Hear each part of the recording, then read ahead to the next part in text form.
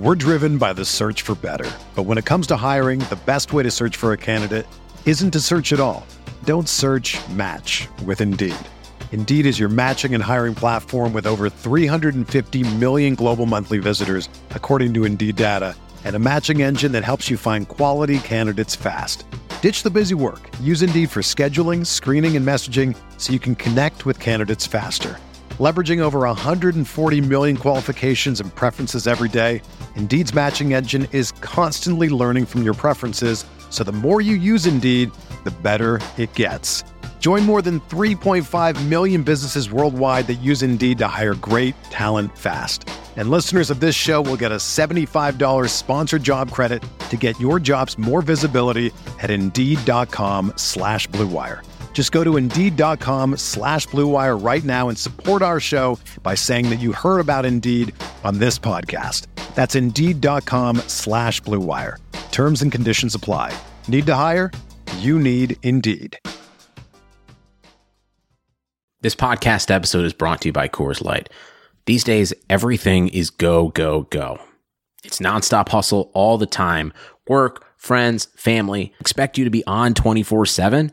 Well, sometimes you just need to reach for a Coors Light because it's made to chill. Coors Light is cold lagered, cold filtered, and cold packaged. It's as crisp and refreshing as the Colorado Rockies.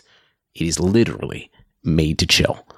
Coors Light is the one I choose when I need to unwind. So when you want to hit reset, reach for the beer that's made to chill. Get Coors Light in the new look delivered straight to your door with Drizzly or Instacart. Celebrate responsibly. Coors Brewing Company, Golden, Colorado. Hey everyone, before we get started, I want to tell you about Blue Wire Hustle, a brand new program where you can host your very own podcast here at Blue Wire. Hustle was created to give everyone the opportunity to take your podcast to the next level.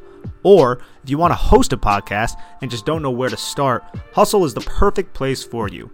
As part of the program, you'll receive personal cover art, Q&As with Blue Wire's top podcasters, access to our community Discord, and an e-learning course full of tips and tricks.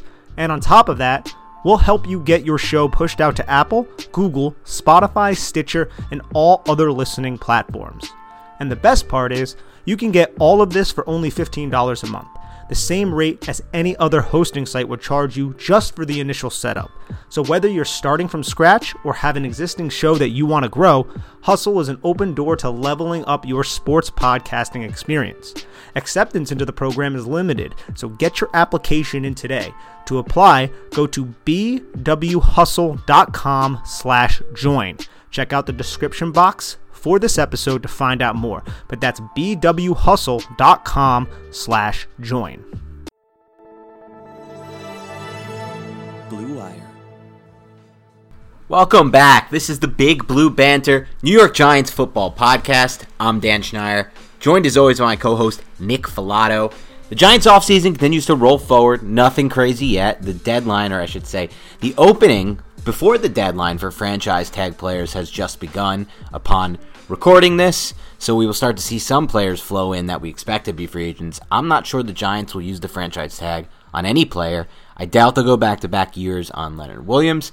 And Dalvin Tomlinson, may seem like a tag, I feel like just because of the fact that he's been with the franchise for 4 years, and it would kind of seem like a slap in the face to go out and sign Leonard Williams to a near $20 million per year contract if they then went ahead and slapped the tag on Tomlinson. I feel like it's a bit unlikely, but I'd keep an eye on that one. But coming up, we'll have free agency news, we'll have reaction to potential rumors for the Giants and anything that transpires. We're also going to plan to take a little step in a different direction from a draft standpoint and do a couple different series on scenarios that could play out at 11 and 42, making the case for specific positions, specific players, and things of that nature. But for now, at this stage of the offseason, we're going to continue to roll forward with some draft profiles that you guys can hopefully utilize to get a better idea of prospects that might be on the Giants' radar and a variety of their picks in this class. So tonight we are going to profile Patrick Surtain, the cornerback out of Bama, a player who most believe is in play for the Giants potentially at 11, considering the fact that not necessarily is cornerback the biggest need in some people's minds. I believe another number one type cornerback can really take this defense to the next level. So for me, it's a bigger need than others. And because He's viewed by most as a clear-cut top 15 prospect in this class. Maybe not top 5 because of the speed, which we'll get to, but a top 15 prospect. So Patrick Surtain, son of 3-time Pro Bowler Patrick Surtain Sr., 6'2", 202, excellent length, and an excellent frame. Before we get into anything more, Nick, I want you to give your general overview of Surtain and then maybe touch on some strengths that you like in his game. Yeah, some strengths, Dan. I mean, not many players will step into a powerhouse like Alabama and start as a true freshman for Nick Saban, but Surtain did so at a very proficient level. And he's one of the more NFL-ready cornerbacks to come through the draft in quite a while. He's very technically sound, disciplined at the line of scrimmage, executes good timing with his jam press, great spatial awareness in the short to intermediate parts of the field. Footwork at the line and angles up the stem and on breaks are always excellent. He's just never really out of position and always seems to be in phase with the receiver. Brings a lot of disruptiveness to the catch point, plays through receivers, which I really like. He's a good athlete, not a great one, but good. He has fluid hips, can change direction, and he's also very instinctual. There's really nothing that he hasn't seen at the college level either, because you just see so many of these SEC teams, they throw so much at him. He's been starting since he was a true freshman. He's just incredibly experienced and smart. And what are teams looking for these days, Dan? We know Patrick Graham's looking for long, big, physical corners who can A, play the run, and B, play man coverage. Surtain can do both of those things exceptionally well. There's a reason why he's going to be a top 15 pick, and it's because he's a damn good football player. Yeah, no doubt about it. Before we touch on maybe some weaknesses, I do want to kind of pick apart some of the things you mentioned in those strengths, and I want to start with the fact that he did start as a true freshman in Nick Saban's defense. That takes a lot for a number of factors. One, Alabama defenses are loaded with 5-star recruits. They're loaded with talented players, both in the secondary and really across the board.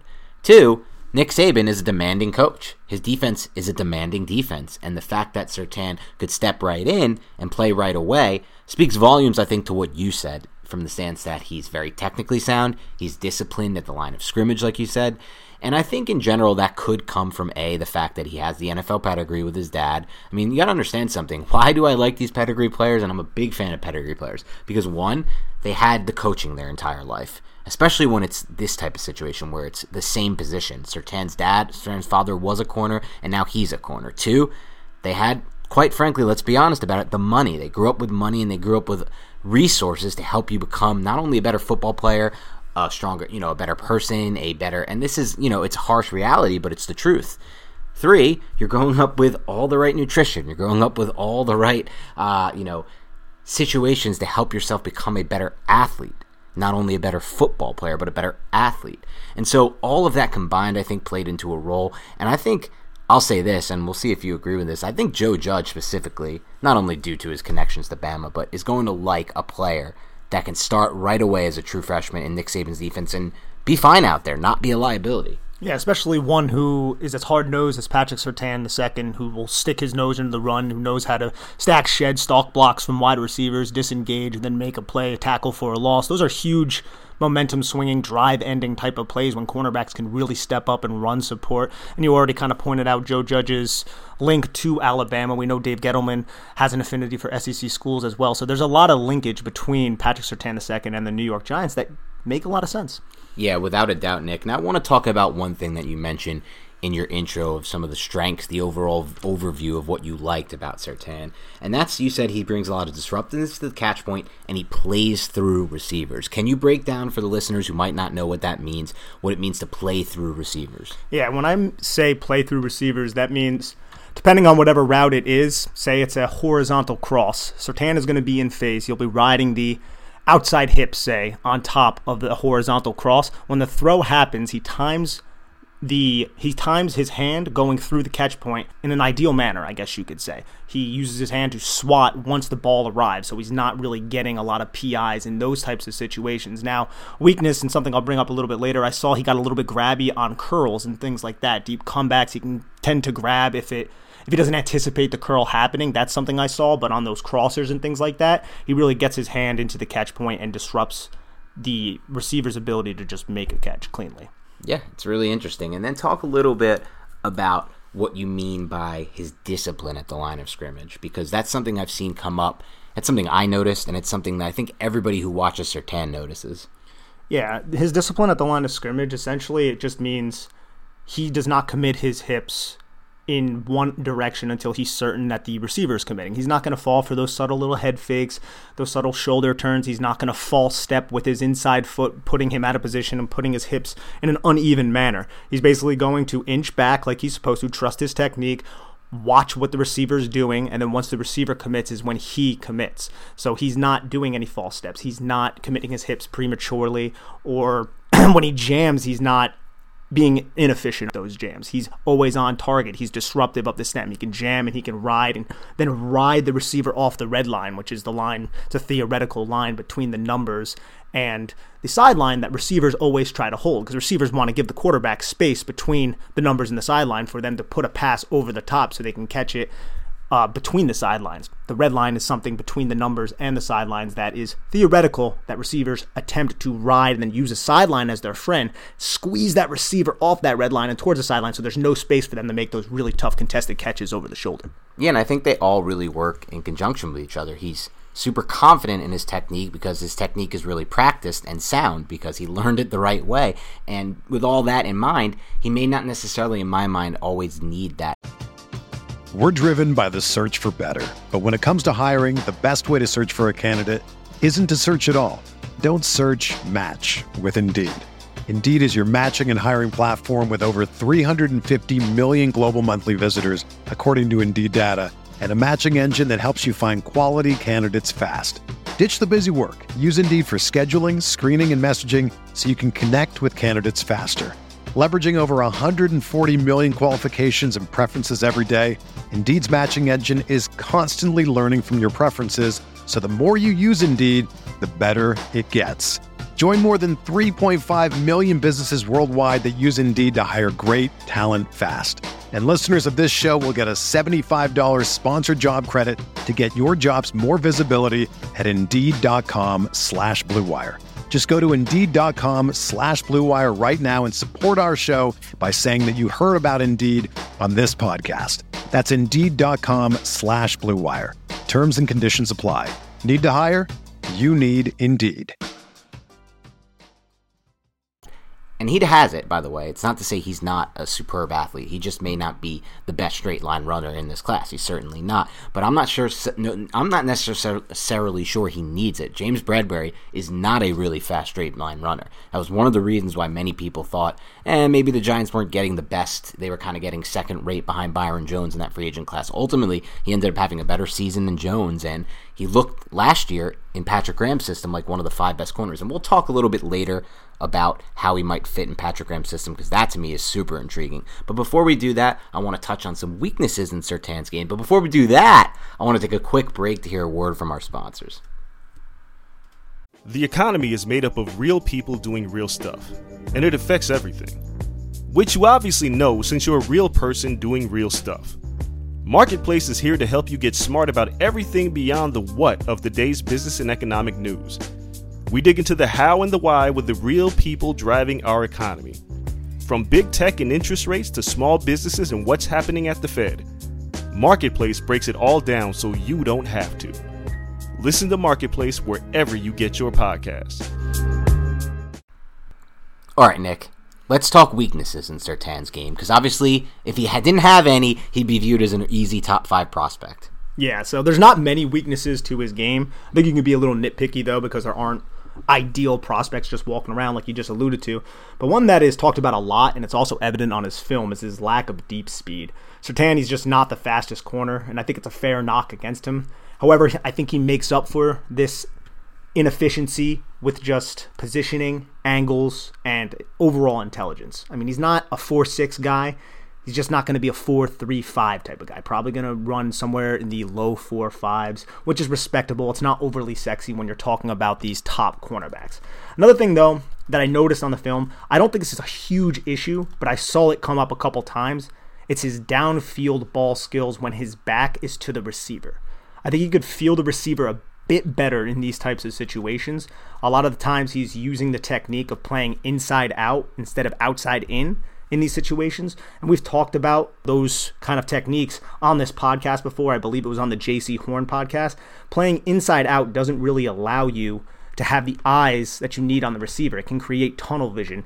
And Tennessee's Josh Palmer, and a favorite of yours, Dan, Florida's Trevon Grimes, won deep downfield against Surtain in these situations. It's something that can possibly be coached out of him. I don't think it's a huge deal, but it's just something I wanted to acknowledge because I saw it come up a couple times on his film. The one with Trevon Grimes, he was, playing the technique that way, and he didn't feel Trevon Grimes come back underneath and then jump in front of him, and Surtain's momentum kind of took him over the top of where the catch point was going to be.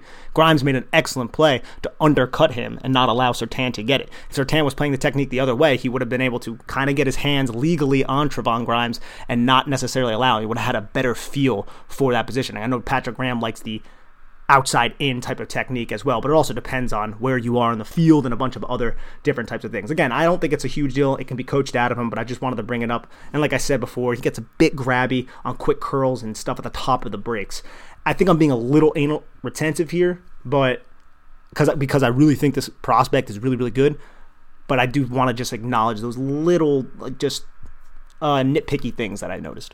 I think you've got to be the first person I've heard use anal retentive in years, if not ever. I'm not sure if that's been part of anyone's vocabulary I've ever discussed prospects or anything with, but I kind of like it, anal retentive. So hopefully nobody's mind's in the gutter and doesn't go in a weird direction with that one. But let's talk a little bit about what you just said and your breakdown of some of his weaknesses.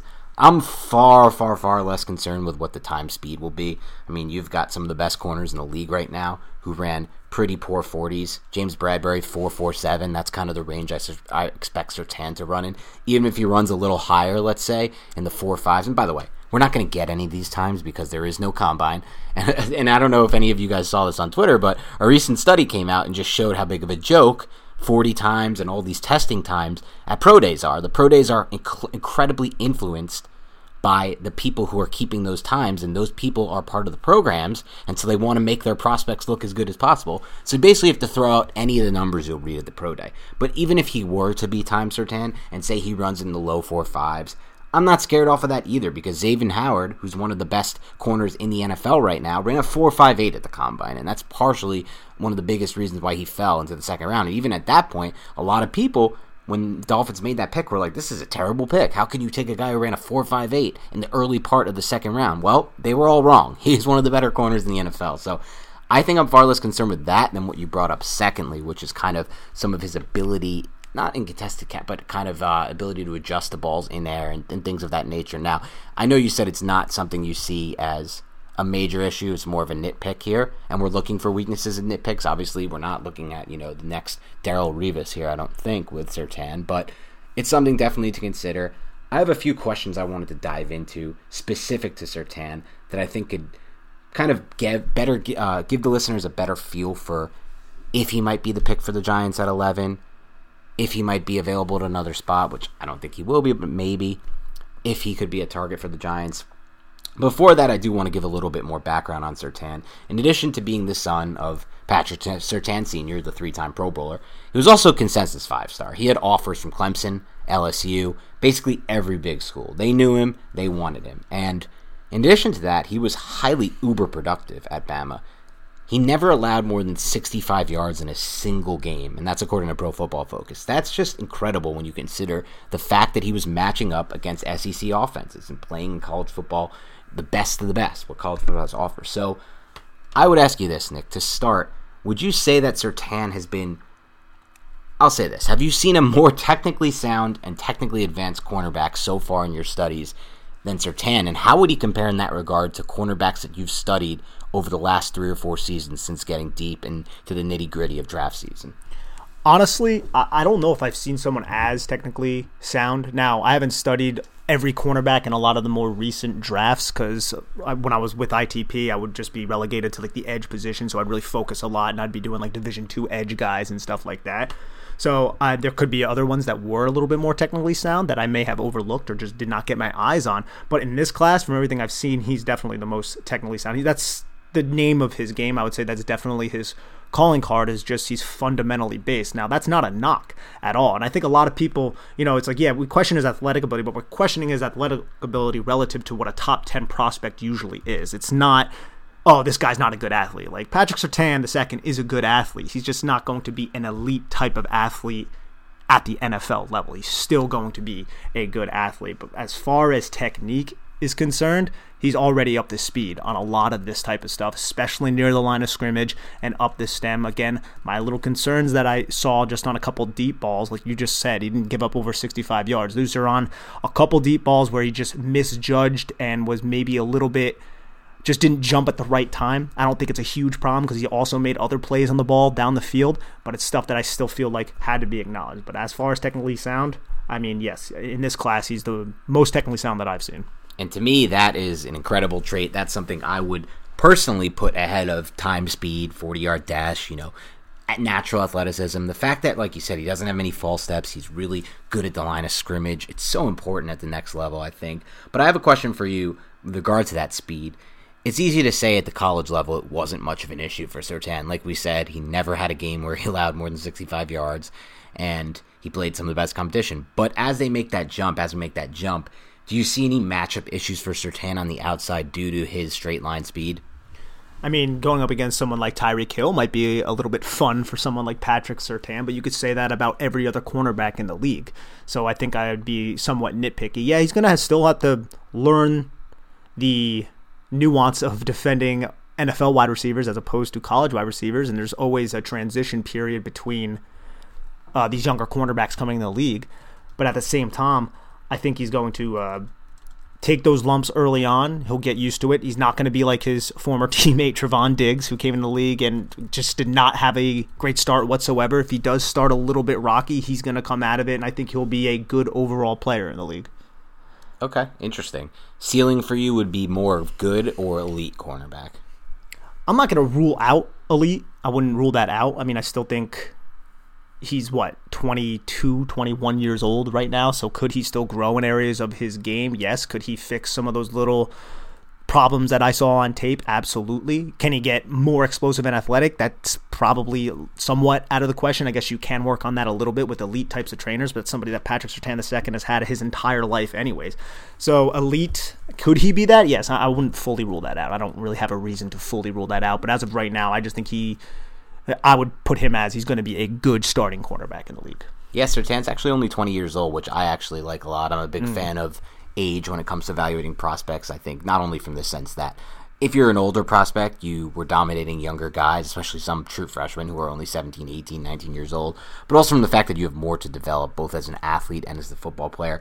I think I see potential for him to be not maybe the most elite corner, but one of the better corners in the NFL. I'm not a big believer in time speed, straight line speed as a major factor for corner. It's a bigger factor than it is for running backs, of course, and some other positions like defensive end, but I think you described it best earlier when breaking down his strengths, Nick. If you have a cornerback who can handle a receiver's outside release when that receiver's attempting to stack and win vertically, just due to technique and not speed, that's a win. And that ability limits wide receiver space, and like you said, it rides them off the red line and toward the sideline, so they don't have catch radius. They don't have the same angle to make those big plays. And I think that's a lot of what we see with James Bradberry. James Bradberry is not a burner on the field, and yet he's able to do that consistently. And James Bradberry is also just incredibly instinctual. And the thing that I even saw and that's Surtain, yeah. Oh, yeah, absolutely. The thing that I saw on James Bradberry's tape, too, back when he was at Carolina, was his ability to play zone and just read, react, and attack on everything underneath, and just the understanding of route concepts. Now, Alabama runs a lot of man coverage, but you can also see that Surtain was so comfortable with what he was doing. He would come off routes at times and cheat towards other ones, just baiting quarterbacks' eyes whenever he was in zone to try to bait a throw, and then he'd break to the catch point, be disruptive, or try to get an interception out of it. And those are like the little things from a mental standpoint you're looking for on tape. You want him to put stress on that quarterback and kind of have the upper hand on the quarterback. He had that at the collegiate level, and that's definitely a starting point for his NFL career. Yeah, I think it's an excellent point, Nick, and it's really exciting. I want to turn the conversation a little bit to how he might fit if the Giants were to take him. So I do want to start there. He did have 662 snaps in press coverage over just the last 2 seasons. That's a whole lot of snaps in press coverage. Like you said, Bama plays a lot of man. Bama plays a lot of press. That was 199 more snaps in press man coverage than any corner in the class. So how do you think that would fit into what Patrick Graham wants to do? Would we see more press coverage and man coverage if the Giants were to add a player like Surtain literally immediately after adding a player like that? I do believe so. I mean, like we mentioned several times on this podcast, Patrick Graham ran a lot of press man at Miami with Brian Flores, and he comes to the Giants, you see a lot more zone after that Pittsburgh Steelers Week 1 loss, and that's because of personnel, I feel. I think if you secure that cornerback 2 spot and you give Patrick Graham the ability and the confidence to run more man coverage concepts, you're going to see more man coverage concepts. And I think Patrick Surtain allows Patrick Graham to do that because we saw it at Alabama. We saw it against some of the top collegiate skilled players and all these SEC wide receivers. So why couldn't he do that in the NFL? I think, again, there's going to be a transition period, of course, but I really think that it would allow Patrick Graham to do what he wants to do with the New York Giants. Yeah, and it's interesting. If they were to draft a player like Surtain, we've been saying all offseason, the next level, the next evolution for this Patrick Graham defense is the ability for him to mix in more men. And like we even saw at the end of the season, he started to do it a little bit more. Even though he didn't necessarily have the personnel at cornerback too, he still started to mix it in a little bit more. And I actually think Darnay Holmes is a nice fit for it. My question for you is, if the Giants were to mix in more man coverage, we believe that would be a nice factor for them to become a more dynamic defense. How do you think that would impact James Bradberry, though, who seems like maybe a better fit for zone coverage? I think James Bradberry will be fine in man coverage, to be honest. Yeah, again, he doesn't have that deep speed, but he's always in phase. He's not fooled. He's a very disciplined cornerback as well. Very, very smart, plays with a high football IQ. And again, he also has that quick, short area quickness where he could just plant his foot and explode towards the catch point. He showed that several times all throughout the year. So I'm not worried about James Bradberry transitioning to a more man-based type of defense. And that leads me, I guess, to my next question with Surtain, because there has been some concern about his short area quickness and change of direction ability. Do those traits concern you at all? Not necessarily based on what you saw at Bama, but based on what you project at the next level. Because, again, the competition is high at the SEC. There's no doubt about it. That competition level is big time, but it's not NFL level. No, it's not, but I think those are analysts being a little bit nitpicky about Surtain. Like, I don't think his change of direction is terrible. Now, is he the most fluid cornerback I've ever seen? No, I wouldn't say he's the most fluid, but I don't think it's something that's going to be a hindrance towards his NFL career. I still think he could change direction well for an NFL prospect. I don't think it's adequate or marginal. I think it's well. I think it's good. So I think it's not going to be a huge issue for him. And then as far as short area quickness goes in relation to maybe man coverage, is that something you also think is fine for Surtain projecting the next level? No, I do. Yeah, I think it's fine as well. I think he can plant and he can explode and he has some quick twitch to him. He's not the most twitchy kind of cornerback, no, but I still think that he's not going to be a liability in that sense. All right, Nick, let's talk a little bit about another thing that analysts believe, or at least I've heard before, and some say the best ability is availability. And Surtain has logged, 1,536 coverage snaps in the past 3 seasons. That's absolutely absurd. That's more snaps and coverage than any cornerback. What do you make of this? Is this something that gives you more confidence in drafting a player like this? Does this mean nothing to you? What does this mean to you? No, it means a lot to me. I want to see somebody who's going to be on the football field, somebody who's reliable, somebody who's trusted. And Patrick Surtain was that from one of the most demanding college football coaches that college football has ever seen. In Nick Saban, somebody who runs a lot of NFL-style type of concepts. It's not as simple as, you're just playing man coverage. Oh, you're just playing zone coverage. There's a lot of different rules that go into that, and Surtain handled that as a true freshman. That speaks volumes to the kid's intelligence and the kid's character as a football player. Yeah, I'm completely on board. I not only am excited about the fact that he played as a true freshman at defense, I do think it means something to have that kind of availability and ability not only to, because let's be honest, we don't know this for sure. We're not in that locker room. We're not covering the Bama team as beat writers. I'm sure he's played through a few injuries there at Bama, and that means a lot to me too. The fact that he's willing to gut it out and play through those injuries and come out for that Bama defense every day. They can rely on him every single day. Not only can they rely on him, not only does he have that on his resume, those 1,536 coverage snaps from one in the corner, he also has never allowed 165 yards in a game, so it's the production matched with the availability. So this is a big, big selling point for me to Surtain. But on that note, let's turn this to a bigger picture. Let's turn the conversation to maybe a bigger picture view, and let's start with this. Patrick Surtain, Giants are on the board at 11. What do you think? Do you like him at 11? Yeah, I would be happy if the Giants selected him at 11. Could you go in other directions? Could you go with the skill position? Could you upgrade the offensive line? I think all of those. Could you even go with a linebacker, an edge? I think all of those have a lot of merit and should be investigated. But if it is Patrick Surtain, I'm not going to throw a fuss about it because this is a damn good football player. It helps secure one of the more secondary, I think, needs that we talk about, but a very, very important one in a passing league. And it also helps run support because you're not getting a C.J. Henderson, the kid from Florida last year, who was good in man coverage but didn't want to tackle a soul. You're getting somebody who didn't miss a tackle in 2020. You're getting somebody who consistently comes up and run support and makes good, hard-nosed tackles. And I know Joe Judge is going to value that. So I would be happy with him at 11. Yeah, and for me, from my point of view, I would be happy with the pick. I don't know if he'll be my number one choice. I don't know if he'll be my number one choice when they get to the pick at 11, depending on who's there. But I think it's a very high floor pick with high ceiling mixed in. I don't think it's only a high floor pick. I think some picks in this draft are simply only high floor picks. I think some picks in this draft are simply only high ceiling picks. But I think this could be a high floor with a pretty solid size ceiling. I honestly think that's a great way to explain it right there, Dan, because this is an incredibly high, I don't think Surtain's going to go into the league and bust. It doesn't seem like it's something that's going to happen. But can he reach that ceiling? I think that's up for debate, but either way, I think he's going to come in and be a good football player. So I think that was an excellent way to articulate that, bud. And not only that, I think that he would be exactly what the Giants kind of want, it seems like, or at least what Dave Gettleman wants, it seems like, which is a player who will contribute immediately. Yeah, and he's long, he's experienced, he has a tackle. ton of snaps, he can tackle, he's physical. Those are all Dave Gettleman's Gettleman's just getting excited right now. Just thinking about it. Yeah. Somewhere. He will, without a doubt, in my mind, we should start mixing this in too, because I like this. What do you think Dave Gettleman thinks of him? And I think he's got checks almost every box that Dave Gettleman likes. Yeah, I'm trying to think of a box that he wouldn't check. The only one would be he wasn't a senior, but he still has all the experience in the world. Yeah, he wasn't a senior, but with the exception of that, he really checks all the boxes, it seems, for what the Giants have liked during the Gettleman era. Now, I will ask you this. Do you think the Giants can potentially trade back and get him, or is he a player you wouldn't want to risk trading back? Honestly, right now, it's still early in this process. Anything can happen. Surtain might go before 11, so I don't think they could risk trading back, to be honest, because there are some cornerback needy teams. Two of them are in the Giants division who are picking above the Giants in Dallas and Philadelphia. I wouldn't be shocked if either of those teams went in that direction, but I think Philly needs quite a bit, as does Dallas, so I think there are a lot of options for them.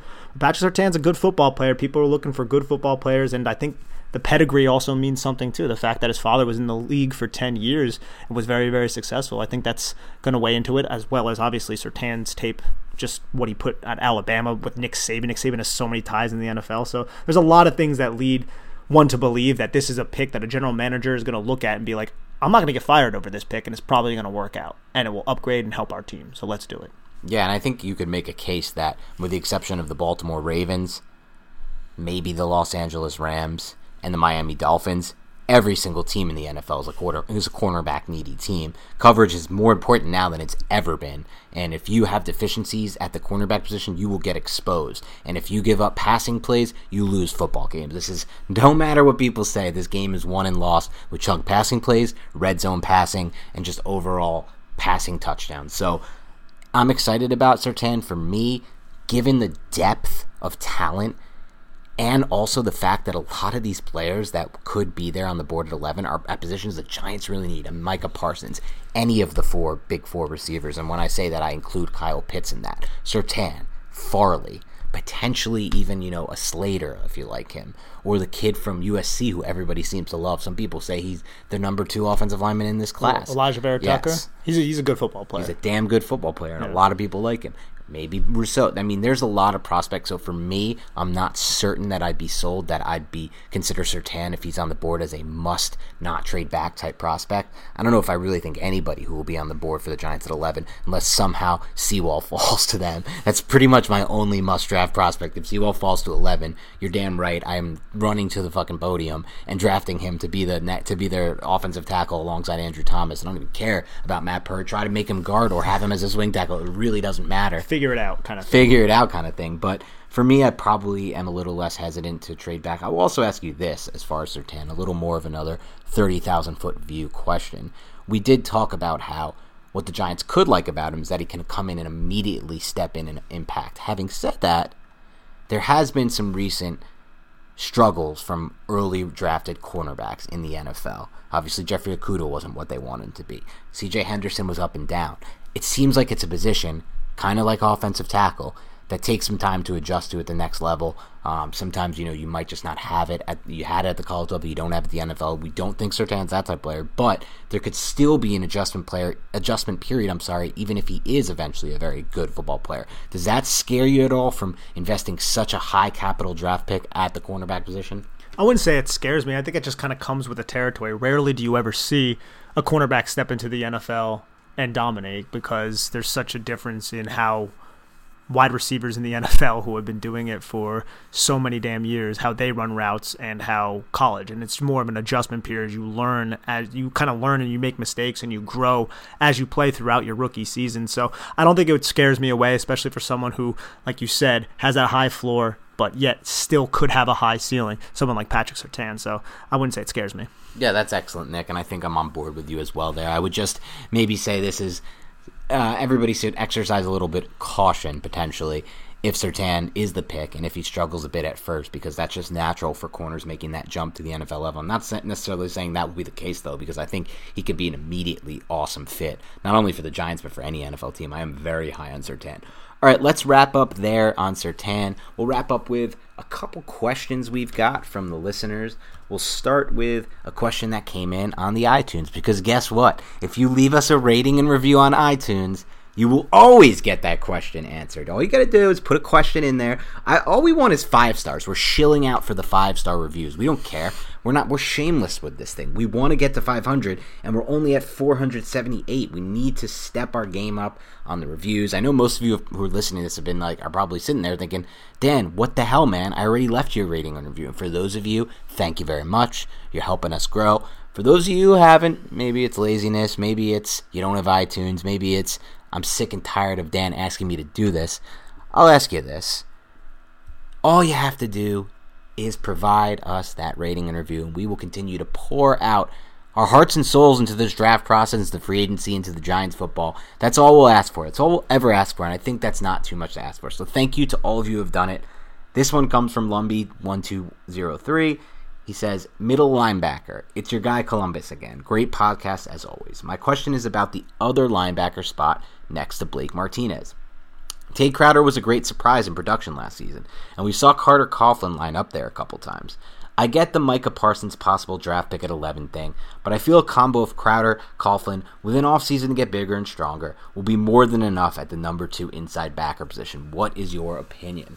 I think there's merit to that for sure. I think he can be more than enough, but at the same time, I think it's still a position that you may look to upgrade. And when you're talking about someone like Micah Parsons or Zaven Collins, who will be going over here sometime in the next couple of days, that upgrade would be so significant to the defense and what I feel like Patrick Graham probably wants to do. Like, you got to think about where Patrick Graham's roots are.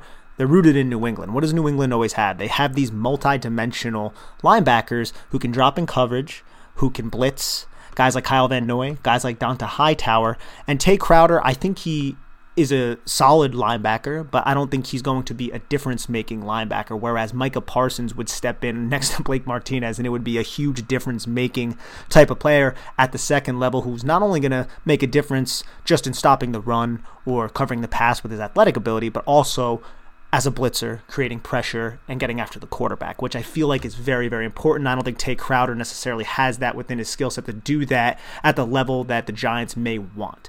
But do you want to allocate your resources that way? And that's kind of the big question. So that's kind of how I would go over that.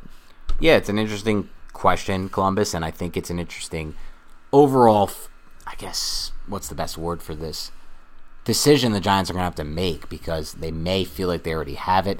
I personally am never shy and never going to be shy of adding talent at the second level. I believe the second level plays a much bigger factor in wins and losses than it seems like the NFL does, and it seems like the Giants have prior to the Dave Gettleman years. I actually give Gettleman credit. He's been a little bit new age with his second level players. He's been adding more athleticism there, more speed there, things that we like. I think personally a player like Parsons could potentially take this defense to the next level faster than anybody, faster than Surtain, unless Surtain comes in and is Darrelle Revis in year one or James Bradbury in year one type of thing. And like me and Nick said earlier in this podcast, it's tougher for corners to make that immediate impact.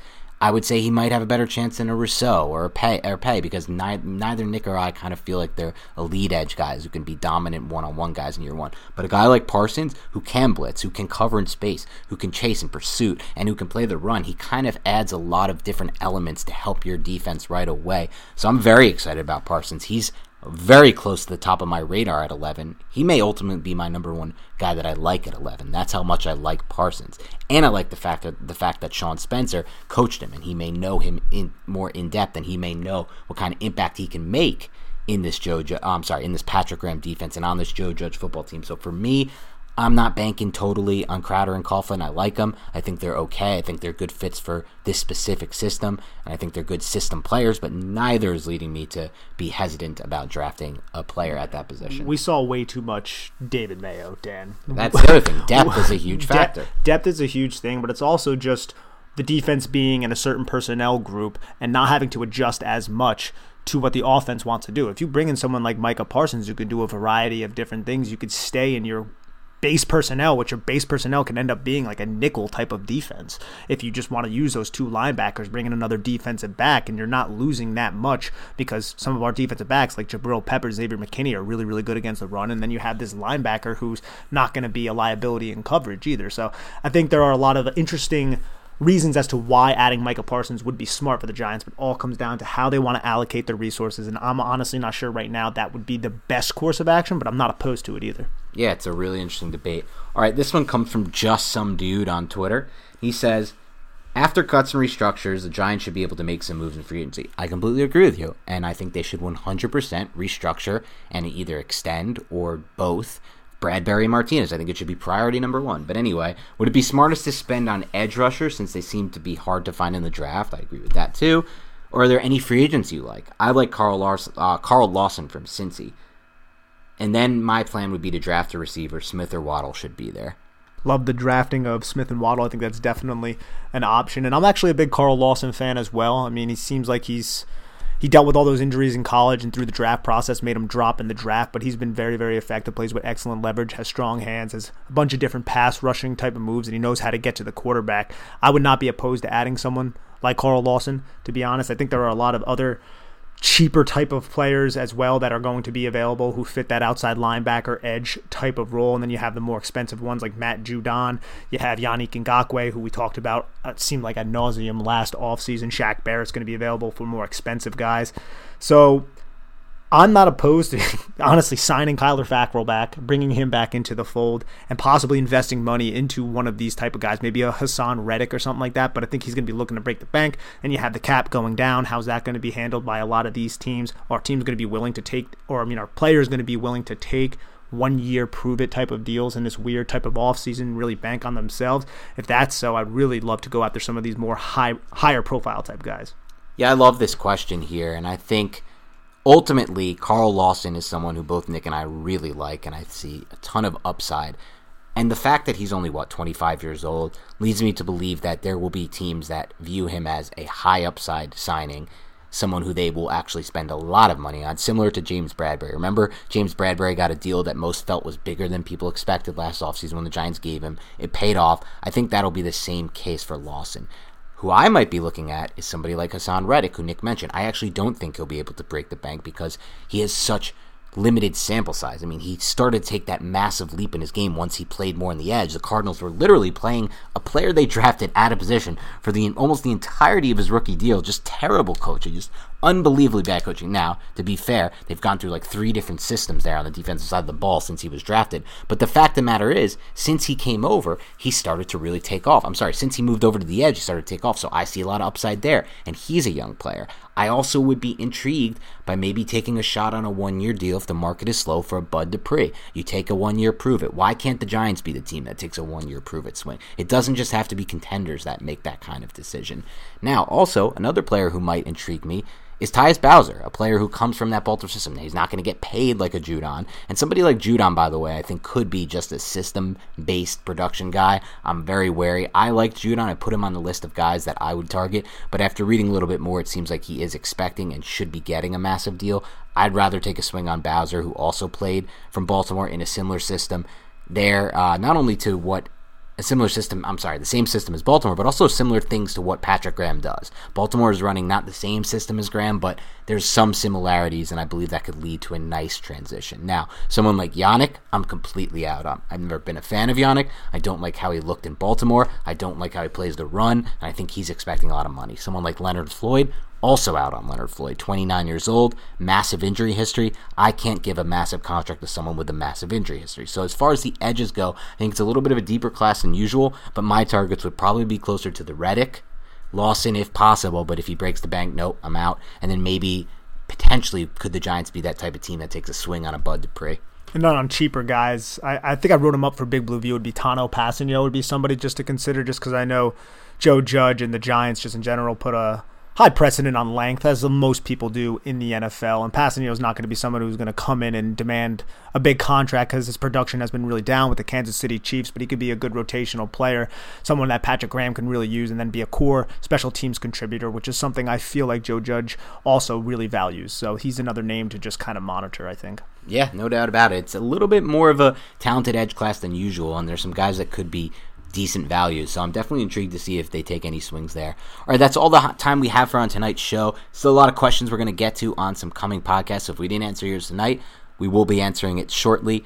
As always, please do us a favor, leave us a rating, review, make sure you subscribe to our podcast on iTunes, and download every podcast. Don't just hit listen, please hit download. Also, if you want more Big Blue Banter content, please follow us on Instagram at NYBigBlueBanter. That's NYBigBlueBanter. Thanks again for tuning in. Have a great rest of your week, and we'll talk to you soon.